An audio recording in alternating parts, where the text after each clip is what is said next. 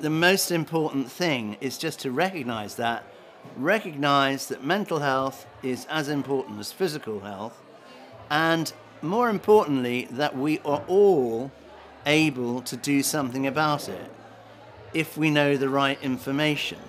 I just feel it's very important for someone to stand up and say, listen, this isn't going to freak you out, but you're going to hear this in quite an adult way of what happened, you know, and how I was quite successful when I was 24, running a record company, you know, this, that, records in the charts, and lovely girlfriend, lovely custom-made Mini Cooper, and how it went in a complete roller coaster for about three years, up and down on a bipolar roller coaster, ending up with me losing everything, you know, losing the house, everything.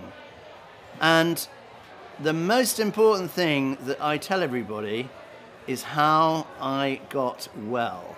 So I'd lost everything. I was living on a friend's sofa, unemployed, no girlfriend, nothing, you know, la-di-da. I met a doctor, a young doctor, who was just great, and we got on. And he said, I don't understand why you're sleeping on a friend's sofa. I didn't get it. And I said, well, you know, if you'd known what had happened to me, it was really awful. And this guy was great. And he said, look, I don't know anything about manic depression, but I like you, and I'm going to help you. But I'm only going to help you if you help yourself. And what that means is that you have got to accept that you've got this condition. It's like diabetes. You don't have it Monday, Tuesday, and then another month goes by. You have it every day. And he was great. And he said, look, you've just not accepted it. You're, you know, farting about, basically. Okay, I'm going to accept it, I said, and I did. So we then moved on to getting the right medication.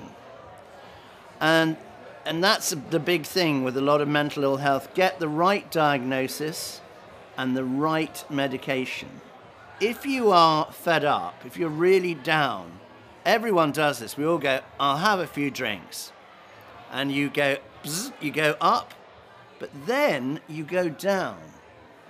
If you are in a high, like you're a little hyper, and you have a few drinks, it's lighter fuel, and you will have a lot more drinks, and it will then go. So it is much better to recognize that and just go, actually, I won't have a few drinks. And in my case, it was much better to say no drinks. I think it's education, and I think it's in a very rounded way. You know, I think if you go into a school and say, I'm here to talk about your use of the phone, it's not really going to work. For me, anyway, I think you have to try and say, look, if you have 2 phones, which you all do, and maybe you have 3, the really bad idea is to be using them throughout the night. I mean, this is what's going on. And, you know, the thing is to say, look, the reason I'm saying that, and call me boring, but sleep is really, really important. And if you don't get sleep, if you have bad sleep produces anxiety, and too much anxiety turns into depression. And this is why I'm saying to you, sleep. And I really believe in that. I really bang on about it. I mean, we all know that. But I think you can only try and suggest so much, because in the end, you know, kids, we're kids, you know, we all have to find out. And sometimes you have to find out the hard way.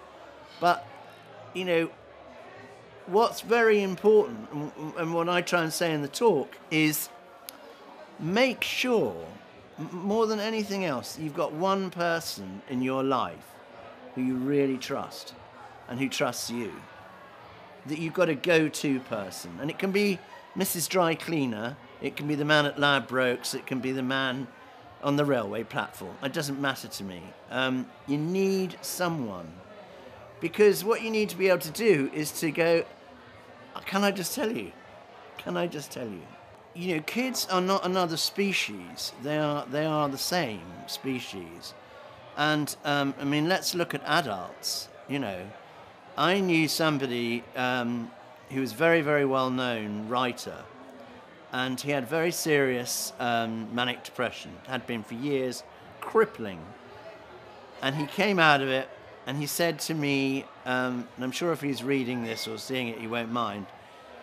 He said, what he makes sure of is to make sure every day that there's nothing in his fridge when he goes to bed. So that when he gets up in the morning, he opens the fridge and he has to go out to get something.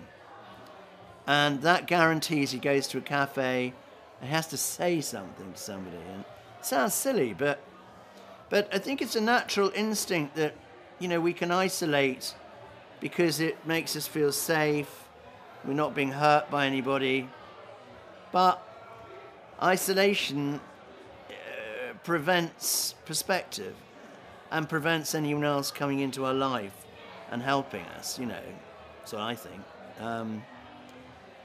But, you know, there's lots of little things in all of this, you know, that if you think about stress, you know, I taught the school this morning, I taught them, it was a girls' school, and I said there's a very groovy thing that the Royal Ballet teach their dancers.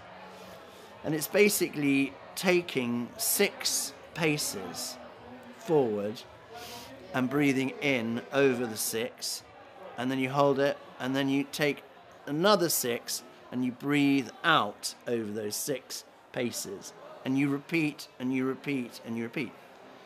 And there are all sorts, as you probably already heard today, breathing exercises that you can do. I mean, there was one that they used to use for captains of big ships, but when the ship was going down, there was a protocol that they had where they would actually perform a breathing exercise to stop them panicking, and so they could still be in control. Brilliant. But generally speaking, if you work out with stress, you know, very often people can be rushing everywhere because they're always late. And that sounds crap, but if you actually go, well, actually, don't rush, don't be late, add 10 minutes on, and see how it changes your life. It might really, you know, it might really help.